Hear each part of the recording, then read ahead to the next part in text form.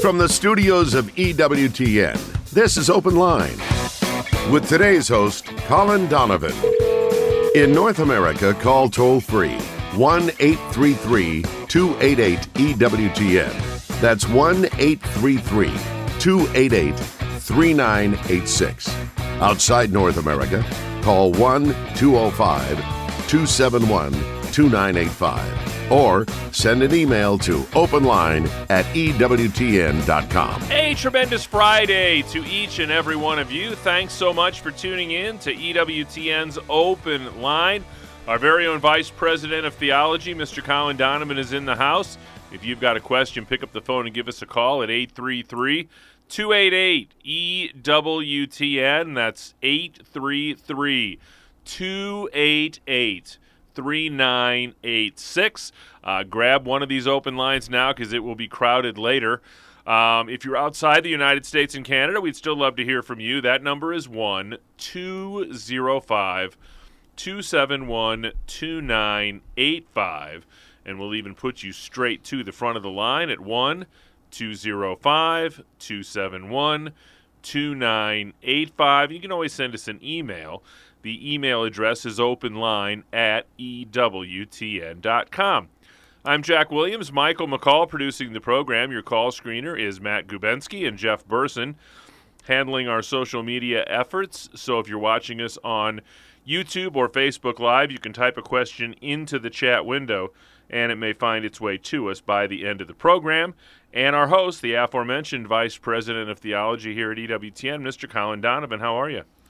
Well, doing pretty good here. We're coming to the end of the week and a long weekend coming up. So it's been a long month today, Colin. I'm going to tell you. It seems like it, doesn't it? At least in Alabama and other places. Lots of things to do for sure. Thought we'd tackle some emails today. We've had a couple of topics to discuss the last couple weeks and haven't gotten to a lot of our emails. But Lenny wants to know, what is the significance or reason why the priest mixes water with wine at the altar? It has a kind of mystical meaning, and that is the mixing of the humanity and the divinity of Christ.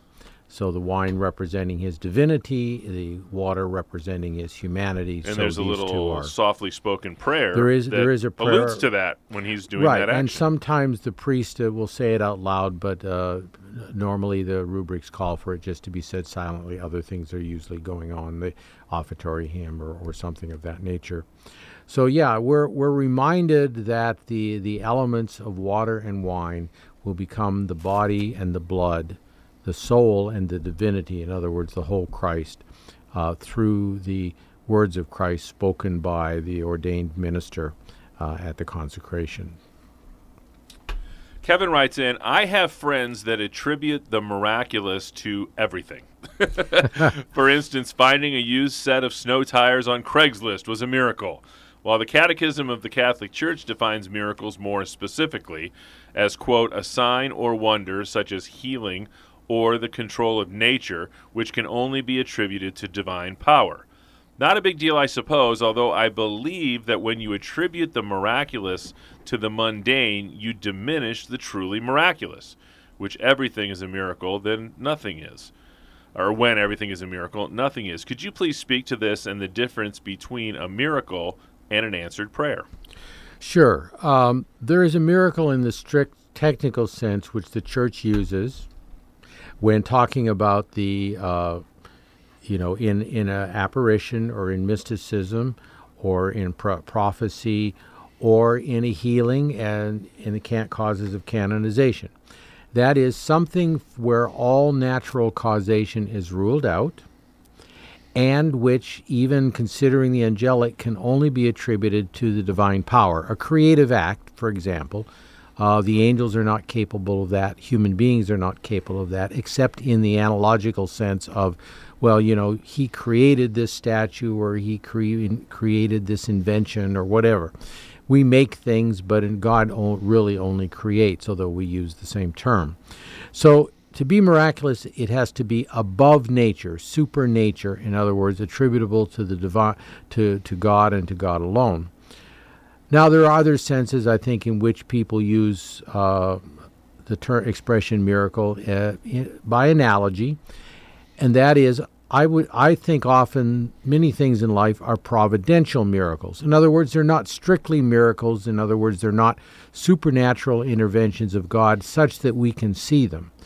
But God, who is the author of everything, and this is a dogma of the church, and that is that his providence extends to everything, to the sparrows of the air, to the lilies of the field, as Christ himself taught.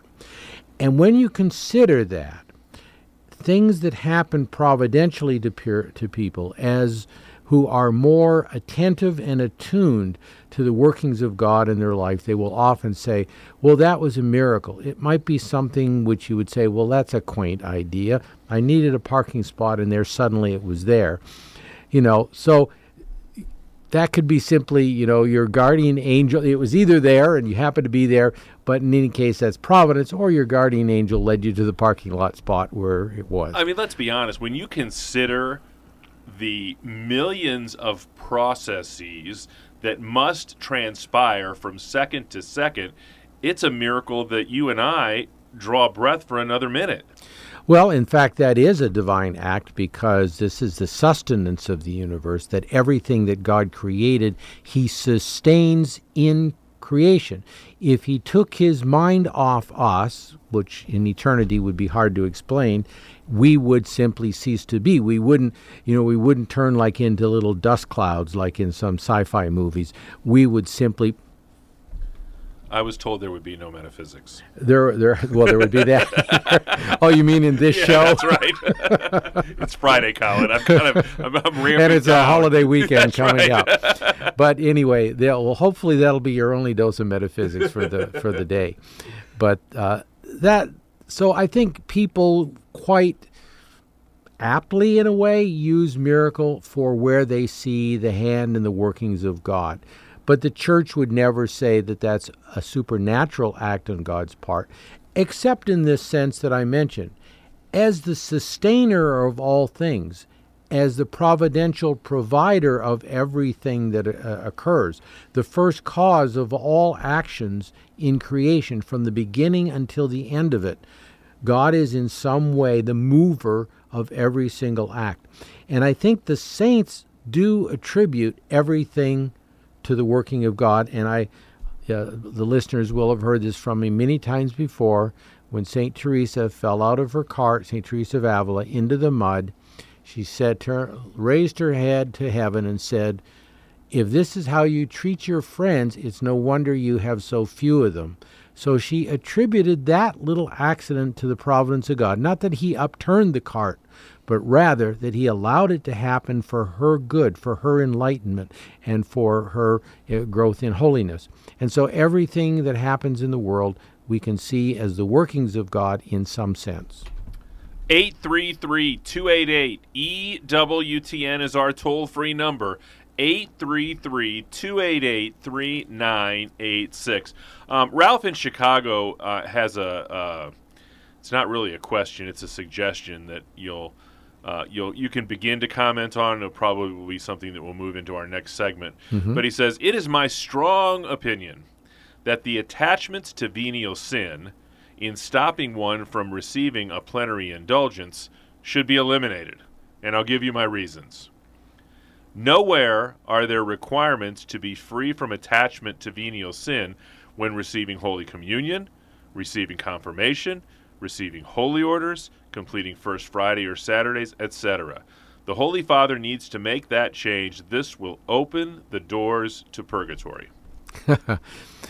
Well, the short answer to that, it's intrinsic to the nature of sin and justice, as well as mercy, because we are the ones who open that door, not the Pope.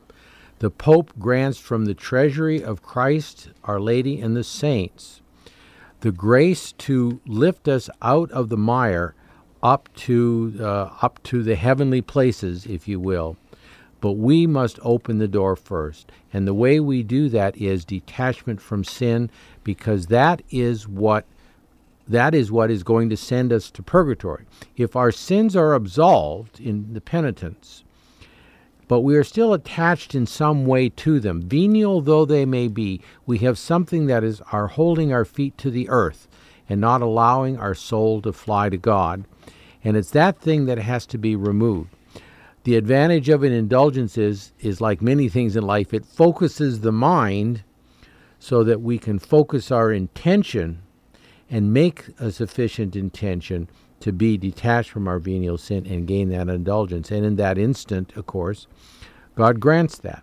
So it's intrinsic to the nature of the case, and so from that point of view, it's not completely within the power of the Pope. He sets the conditions by granting the possibility of an indulgence in particular cases, and we do that tiny little bit more. And also, he's kind of comparing things that are more essential for salvation with something right. Really and the not. Sacraments, where we're not, venial sin is not an obstacle of the sacraments. It is an obstacle to avoiding purgatory, however. It's Open Line Friday with Colin Donovan.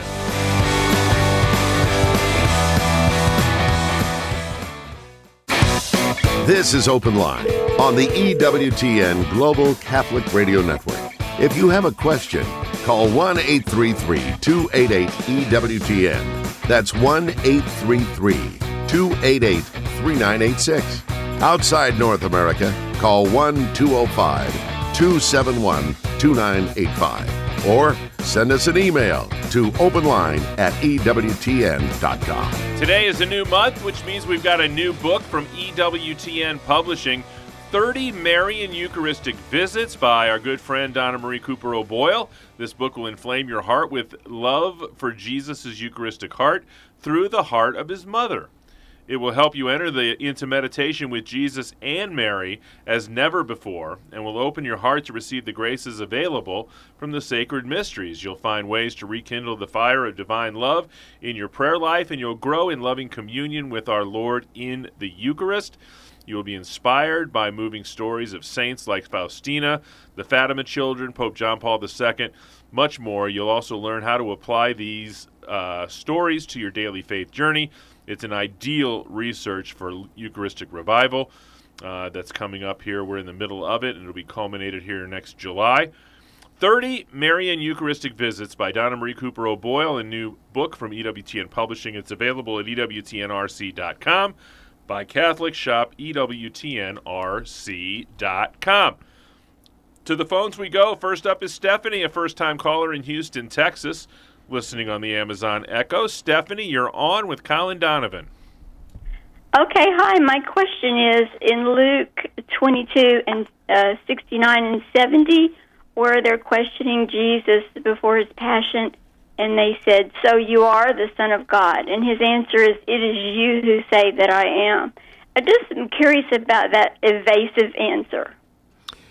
Yeah, there are a couple of places in Scripture where he responds like that, as if to affirm what they say as being true. And so I think it's probably from a way of speaking, he said elsewhere, well, you have said it, or some line like that. It says basically the same thing. So it's not so much an equivocation, but it's an affirmation that what they said is true. Remember, throughout most of the Passion account, Jesus is the lamb that goes silently to slaughter, and he maintains that silence until, by the high priest, and then in a certain sense by Pilate, exerts some, authority. I command you by the living God, and he says that he admits that he is the Messiah, and likewise that he is the truth when Pilate brings that topic up. So I think it's another way of affirming, very briefly, without a lot of detail, the reality of him being the Son of God. Pilate would have had no idea, and neither would any of his those who interrogated him, just exactly the way in which he meant that. You can certainly remember among the Romans and the Greeks in that, if you had Zeus and you had the sons and daughters of Zeus, they were talking in a sense really about, individual beings. And in most of the pantheons of the ancient world, each of the gods had their own individual being. So the understanding that there is only one divine being, but yet there is a Father and a Son and a Holy Spirit, was something that the Church would appreciate and work out. And so I think according to the understanding that is being asked, Christ was affirming what he knew to be true, and not revealing more that would come through the ministry of the church, through the activity of the church. Remember, he promised to send the Holy Spirit to enlighten the apostles, and so the Holy Spirit did. And down through the centuries, the church went ever deeper into the simple affirmations of Christ in Scripture and the prophecies, as well as the teaching of the apostles, extra Scripture, but in their teaching in their travels around in the Mediterranean. And from that derived a deeper and more profound understanding of the simple words that Christ himself used. Do you think it had anything to do with the fact that he knew the motivation of their heart? I think that certainly played into it. They clearly weren't looking for the answer to the question. They were looking to trap. No. And clearly in some of his answers, there was clearly that sense that in a way it was a judgment of them, because they have said it. And in the end, that it will be a judgment of them. They have said it, but they will not respond to what they believe, at least, or think to be the case. Does that help, Stephanie? Yeah, like where he says, "It is you who say that I am." Yeah, Mm-hmm. I get what you're saying. The lamb who goes silent. Yeah, I get that. Yeah. Okay. Awesome. Thank you. We appreciate the phone call today. That frees up a line for you at 833-288-EWTN. Plenty of time for your calls at 833-288-3986. Marshall is another first-time caller in Columbus, Ohio, listening on St. Gabriel Radio. Marshall, thanks for holding. You're on with Colin. Hi, Colin. How are you today? I'm very good. What's your question today, Marshall? So, I was in a meeting earlier today, and somebody brought up the idea of Catholic guilt. Mm-hmm. And I wanted to know if that has to do with, their perception of, the obligations to attend Mass or receive the sacrament, or is it about the rules? Or what do you think that is? Well, I think it's a number of things. On the most general level, it has to do with the fact that, of course, there is a moral law promulgated by Moses and developed and expanded and explained more profoundly by Christ. So there is clearly a corpus or a body of law and morality that Christ's disciples are meant to adhere to. And any moral system, whether it's Jewish or Catholic or Protestant or Muslim or whatever it is something that makes demands on the believer in that. And so there is in all of that the possibility of creating guilt. I think the expression Catholic guilt probably gets to the fact that, many Catholics trained through catechism classes, attending Catholic schools. Not all religions have a school system that train them. They perhaps have been more thoroughly taught regarding these matters, and that will heighten the possibility of seeing one's sinfulness. And of course, in Christianity, both Catholic and Protestant, we see what the cost of sin is the death of the Savior. Well, that can produce a whole lot of guilt just by thinking about the reality that my sins sent my Lord to the cross. So I think that is an additional consideration for among Christians generally, but especially Catholic, because I think we tend to be, as a rule, somewhat more educated in that element, the sinful, the penitential, the need to reform, and so on. It's built into the structure of the church. The other element of that is sort of the more negative element that as a therapist you might encounter, and that's the issue of scrupulosity. There is a right understanding of sin and there's a wrong understanding of sin.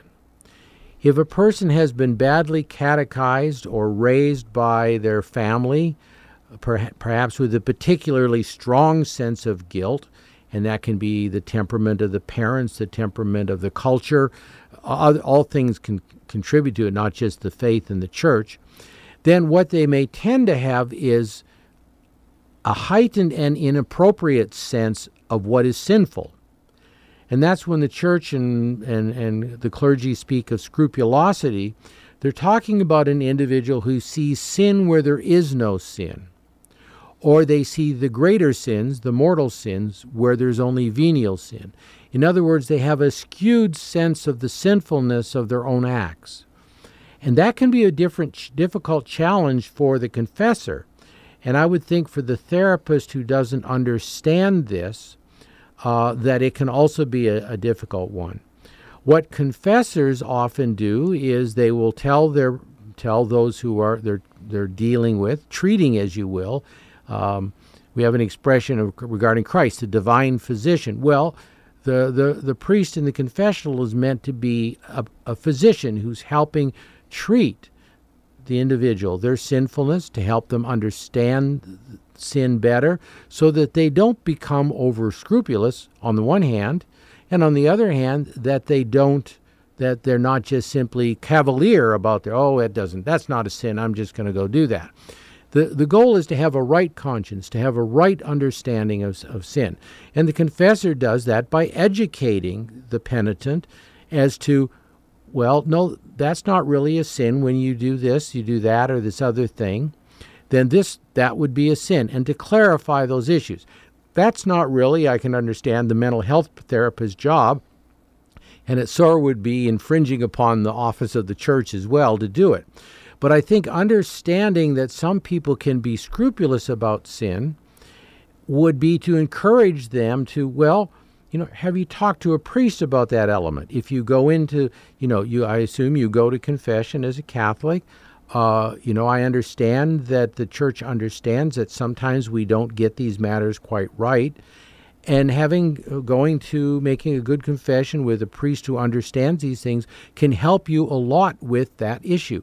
So I think there's a time where every professional in every discipline has to say that, well, the limit of what I can do for the person is here. By encouragement, by a certain degree of clarity, there's this other professional who can help the scrupulous person and send them to that individual. And that would be true also for the priest, to say, well, this person has a mental health issue. It's not simply ordinary scrupulosity. Have you spoken to a therapist? So I think that's a bridge that can go both ways. But I think the nub of the problem is that I think Catholics who can get scrupulous may have a hard time overcoming them and end up on your doorstep and not just in the confessional. And it's good to know that and what the scope of that issue is in the mind of Catholics, in the mind of the Church. 833-288-EWTN is our toll-free number. It is a free telephone call anywhere in North America. 833-288-3986. Straight ahead, we're going to talk to Carol in the Commonwealth of Virginia, and we've got plenty of time and open lines for you at 833-288-3986. Just kind of quickly here, Colin, Leonard wants to know, why were Elijah and Moses there during the Transfiguration if Jesus had not yet died and released people from the dead? Well, they were there, and remember that we're talking about what God can do and not what we can do or think he does. They were there to represent prophecy and law, the two principal elements of the Old Testament. God spoke through Moses, and he gave the law, which was to guide, and he gave the Jews prophets to guide them. They had their kings, of course, and so the offices in Israel were considered to be priest, prophet, and king, and likewise in the church. So they were representing prophecy and law, and this is a responsibility. Christ had those offices as well as being the Lord and the governor of the universe, and those he passed on to the church. 833-288-3986. Give us a call. It's EWTN's Open Line Friday with Colin Donovan.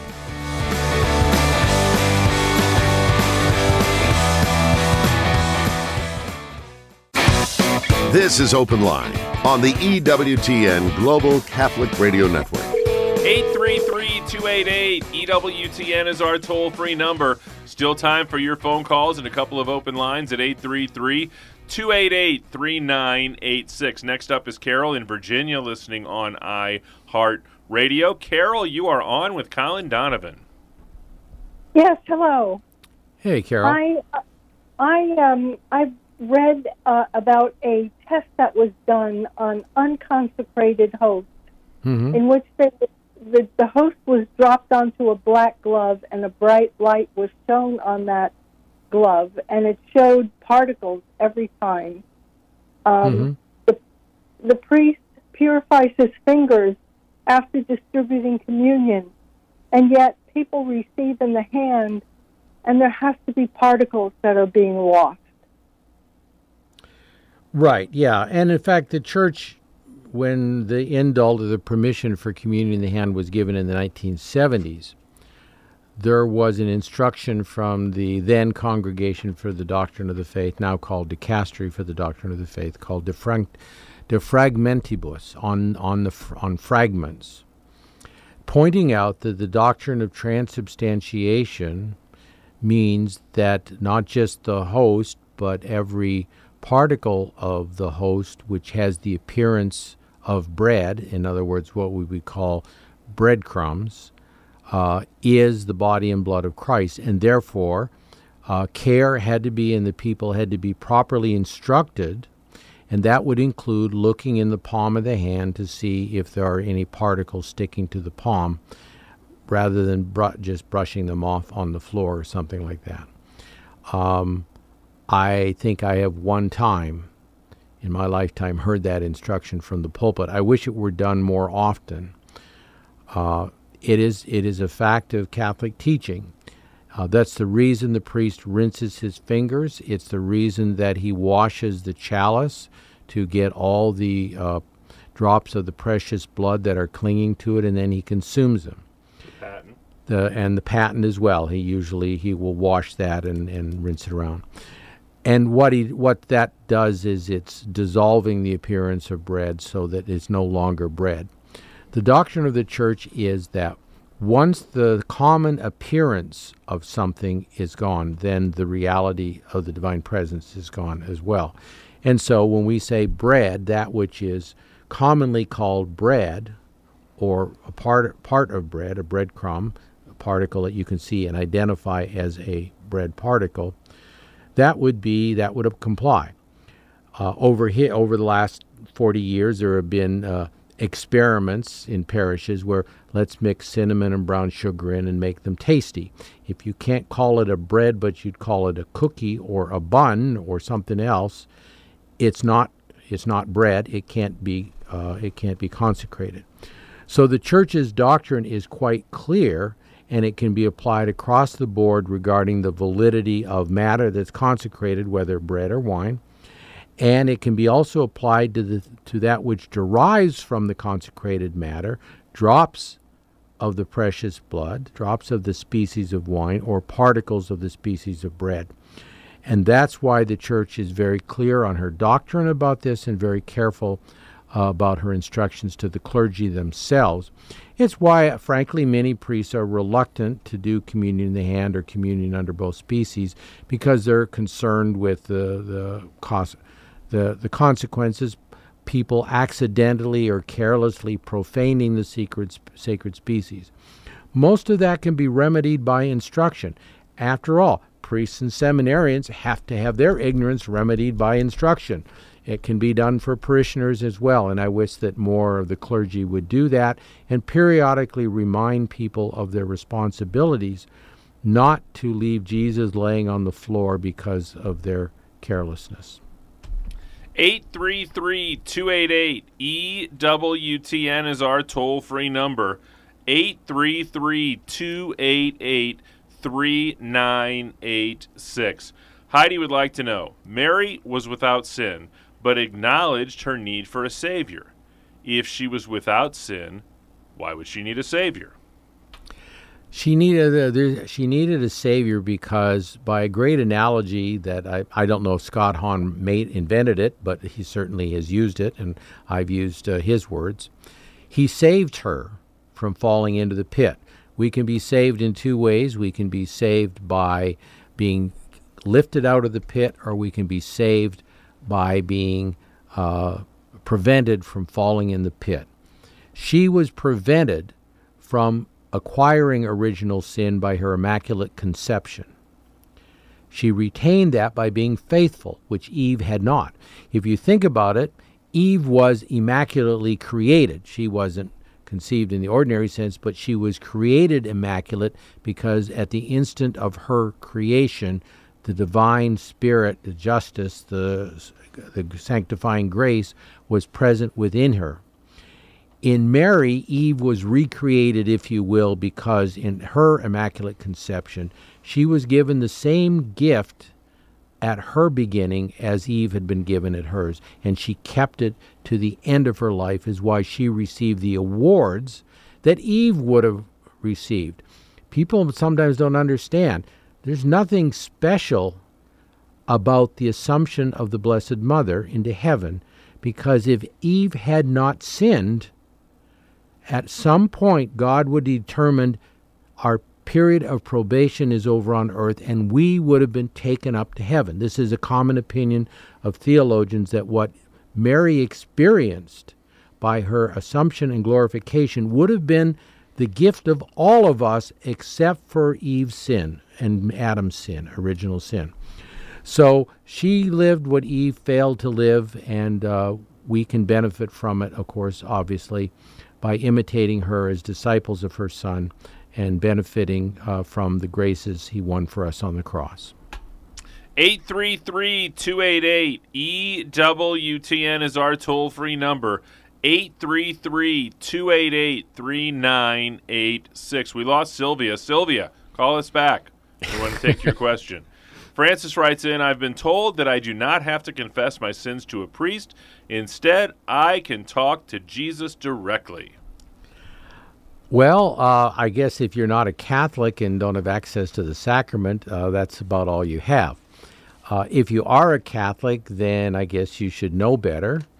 When the Church looks at the command of the Church to forgive, to absolve sin or retain sin, the next obvious question is, do we flip a coin with each penitent? Well, the answer to that is no. For the apostles and those whom they've appointed to this ministry, the priests, to do what the Lord told them they should do on Easter night, whose sins you shall forgive, they are forgiven, whose sins you shall retain, they are retained, it would be necessary for the apostle to say, oh, by the way, what sins did you commit? And are you sorry for them? And this is the basis of a good confession, that you're telling the minister of the church, who is carrying this power given by Christ to the apostles on Easter night, you're telling him what sins you committed, and you are demonstrating, obviously by even approaching the sacrament, but also by your goodwill and your demeanor and other ways to the priest, that you are worthy of it, that you're ready to give up those sins, weak as you are, and you may fail the next day, but you're in that instant, you're worthy. And on the basis of that, he says what our Lord said, I forgive you, I absolve you of your sins. So that's why you should do it, because this is what Christ said. He gave to the church a power which would be arbitrary if there was not auricular confession, as oral confession is called, given to the ear of the priest. And that's why the church has it, and that's why it is necessary. And Catholics should know this, and therefore they have a particular obligation. The church accepts that outside the church, ignorance protects people from this obligation. But once we realize that, hey, this is in the Gospels, I ought to be doing this. My church doesn't have confession, or at least it doesn't have the ministers who succeed from those to whom Christ gave the power. Maybe I ought to go and find out where that church is, and maybe I ought to confess to its ministers who have the power, because this is what Christ asked us to do, asked the church to do on Easter night. Wide open phone lines for you on this Friday. 833-288-EWTN is our toll-free number. 833-288-3986. Christine in Chicago asks, are there conditions for venial sin like there are for mortal sin? Now, my first thought is she asking about to commit a venial sin? So I guess it's necessary then to explain define the differences here. Okay, some things are evil. Some things are greatly evil. An example, one I like to use because it's so familiar to all of us, the seventh commandment about false witness. Obviously, we know that if we go into court and we use God to witness to our lies, well, that's pretty grave. Or if we slander falsely, knowing it's wrong, somebody, and we spread rumors about them, we destroy their good name, that's seriously wrong. If you're around the water cooler at work, does anybody actually have water coolers anymore? There are. Oh yeah, a few places there are, and you're saying to your colleague, oh, Betty's dating Bob now. Did you know that? Oh no, I heard they went to a restaurant last night and at a theater last week. You're gossiping. That's very slight. That's venial.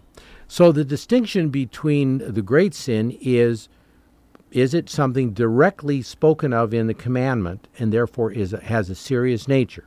So you run down the 10 Commandments and you can find out pretty much what the greater sins are. Other things are like them, but maybe of a lesser species, is a term that's often used. In other words, they're not as serious. They're slight matter as opposed to grave matter, and those are venial sins. A venial sin can also be a grave sin done without the knowledge that it's a grave sin. It's wrong, but you don't know how seriously wrong it is, that it offends God in a grievous fashion. Or you haven't reflected enough in the moment that you did it that you could have made the moral judgment not to do it. Some people act like that. Or that the circumstances and somehow change it greatly. So when one looks at those kinds of issues, grave sins can be reduced to venial sins. And there is a way in which theologians talk about how venial sins are made great. And that is, what is the essence of sin? It's to offend God. One could theoretically do a venial sin, thinking it was the most grievous sin in the world, and I'm going to do it anyway. In other words, you have the intention to gravely offend God, even though the matter of the sin is not very great at all. So when you ask yourself, do little children commit grave sins? You bet, because they can arrive at grave matter by misjudging the command of their parent or teacher or whatever, who portrays something as serious to them in and of itself.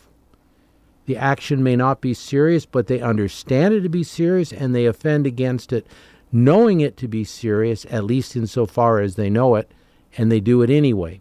There's the matter of graves. There is a subjectively grave sin where, in other cases, we're talking about objectively grave things which are spoken of in the 10 Commandments. And you can go to the Catechism of the Catholic Church in the section dealing with the moral law, and it will take each of the commandments and describe some of the things which offend against it gravely or venially. 833-288-EWTN is our toll-free number, 833-288-3986. Mary in Nebraska called, and she says, isn't confession also going directly to Jesus with your sins because the priest is in persona Christi? Good job out of you, Mary in Nebraska. Right, and that's a higher theological development of the simple words of the sacred scripture, which tells us the church, its ministers, the apostles, which then implies those successors, unless Jesus thought the church was going to be only 40 years or so, which that's impossible. He knew how many millennia it would last, at least. So, yes, but the church, when she speaks of this in a more technical fashion, talks about the priest acting in persona Christi because he has certain powers which only Christ exercises. Christ gave a clue of this when the paralytic was healed, and he said, take up your mat and walk. And they said, no, I guess I got a little backwards. He said, your sins are forgiven. And they said, only God can forgive sin. He said that you may know that the Son of Man, a euphemism for a human nature, can forgive sins. take up your mat and walk. And so this is, in Christ, he gave human nature being an instrument of the forgiveness of sins from him, of course, as God. And this is what the priest does in persona Christi through the instrumentality of his human nature and his priesthood. 833-288-EWTN is our toll-free number, 833-288-3986. St. Jerome said ignorance of Scripture is ignorance of Christ. One way you can get to know Scripture a little bit better is to tune into Scripture and Tradition with Father Mitch Pacwa. You can catch it Sunday afternoon at 1 p.m. Eastern Time right here on EWTN Radio. Henry is up next, another first-time caller in Dallas, Texas, listening on Guadalupe Radio. Henry, you are on with Colin Donovan. Hi, Colin. I have a quick question. When you go up for communion, you can either take the communion or get a blessing if you're in a state of sin. If someone is married outside the church because their marriage has not been first marriage has not been completely annulled, and they're married outside the church and they're not allowed to take communion, can they and their spouse that's married outside the church, can they go up to receive a blessing together as a family, or should they go individually to receive individual blessings? Well, there is no church rule on this because there is no church practice. This is a practice which has been introduced. It's very common for those who are not Catholic. I've never heard it suggested that it was those who are Catholic and can't receive communion. I think if you were Catholic and you sat in your pew or you went up, people would be very suspicious of your state of soul, probably. But in any case, it was intended for those who are not Catholic to come up to get a blessing. Sometimes that is said before the communion. And so it's developed as a custom. It's not so there's no pro those who may do it, and there also is no con those who may not do it. Obviously, a person unable to receive communion hopefully would be moving towards reunion with the church, or coming into the church if a non-Catholic, or at least have admiration of the church such that they would want to have a blessing of the church's ministers, even though not Catholic, for all of those motives. And I don't think the church stands in their way in any way, because it has set no rules one way or the other, except the common custom that those who are not Catholic come up if they wish to get a blessing. And that's customary, as I said.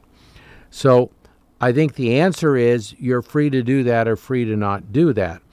I think you should always be looking into your conscience, of course. You're going to Mass, and I think that shows goodwill. And so, therefore, moving forward towards the objective of getting your marriage regularized and so on. But in and of itself, there is no rule one way or the other on who would go up, or even that anybody goes up, or that any particular parish has this custom. 833-288-EWTN is our toll-free number. Next up is Ray in Hollister, Missouri. Listening on my Google device. Ray, you are on with Colin Donovan. Oh, thank you for taking my call. I have a question. I don't know how to explain it, but, God never need to die, but yet Jesus died on the cross. Jesus is God. How did he differentiate, I guess, his human form from his... Right. You're pointing to one of the questions that was pondered and solved in the early centuries of the church, because the church just had a simple faith. Jesus is God. There are three persons in God. The Word became flesh, as John the Apostle taught in his gospel. So the second person became man. And then people started asking questions or coming up with solutions which didn't accord with the sensibility and the understanding which the church had had. So in the 400s, the church at the Council of Ephesus had decided that Clarity was needed against propositions regarding, in what way was Christ a human? Well, some elements of that, of course, were quite clear. He was God, but yet he had a human nature received from Mary, and from Mary alone. So he became man for our salvation, as Scripture itself asserts. So the question was, how to resolve this? Well, 3 persons in God. The second person became man, but there is in Christ only one person, one divine person. There's no human person, but it is the second person who took a human nature.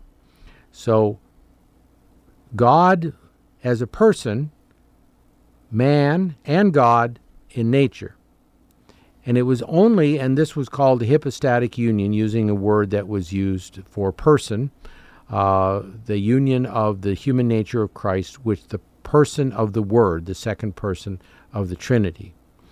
And so Christ suffered only in his human nature. The divine nature cannot suffer from time or passion or sickness or anything, and certainly not die. It always was, it is, and it always will be. So that was the conclusion that the church came from, and that is what is said essentially in the Nicene and Apostles' creeds, asserting in Christ there is one God, or there is one person, a divine person, and 2 natures, God and man. And that nature is united to the second person of the Trinity. So that's the solution. He did not suffer in his divine nature, but only in his human nature. And some theologians, early preachers, if you will, postulated, well, then the Father suffered as well, or the Spirit suffered, and that was condemned as a heresy. No, because the divine nature can't suffer, and it wasn't the Father who became man or the Spirit who became man. It was the Word who became man and took a human nature that he might suffer and save the human race. So that's the explanation. Monique is next. She's another first-time caller in Connecticut, listening on Sirius XM Channel 130. Monique, you're on with Colin Donovan. Thank you. Hello, Mr. Donovan. Thank you for everything you're saying. I'm learning a lot. Okay. Thank you. I'm a devout Catholic, and I follow everything you're saying, and I understand it all. But sometimes I wonder what happens to those who are not Catholic, who are not, following our rules. Okay. What happens to them? Well, it's not rules that save, it's faith that saves. And people who believe in God, believe in Christ, they have maybe not had the benefit of catechism, they have not had the benefit of Catholic parents. They may have had the disbenefit of church scandals dissuading them that the Catholic Church could be. The point being that the conscience of everybody as to what they believe and know about the role of the Catholic Church in history and in the history of salvation is going to be individual. And a pope of the 19th century, Pope Pius IX, who was best known for his the dogma of the Immaculate Conception and relationship to the story of Bernadette Soubirous and Our Lady of Lourdes, that story. He's a blessed Pius IX. He taught that this element of what's called invincible ignorance that protects somebody from sinning is something that can be applied certainly to non-Catholic Christians, and he didn't exclude non-Christians as well. And that is, God gives them light, he offers them graces, he leads them to they lead them to him towards the truth, and the lives of many of the saints is to start in ignorance and in other religions and to be brought progressively to Christ and the church. That shows God's grace, his light at work. But in the end, it's God alone who judges. So non-Catholics, they certainly need to be always seeking the truth and be open to the truth, and that includes the truth of the Catholic Church, that the 2,000 years of assertion that this is the church founded by Christ may be true. And what will my stand when I stand before God, as the letter of the Hebrews said, and it's appointed to man to die once and then the judgment. When we stand before Christ in our judgment, how will we answer the question about what did I know and when did I know it? Sort of like the Watergate. What did I know and when did I know it? That was what we will have to answer the Lord about. On behalf of our host, Colin Donovan, our producer, Michael McCall, call screener, Matt Kubensky, and our social media maven, Mr. Jeff Burson, I'm Jack Williams. Thanks so much for another great week of EWTN's Open Line. Back at it tomorrow. How am I doing? Back at it Monday with a very special Labor Day edition of Open Line Monday with Father John Trigilio. Until then, God bless.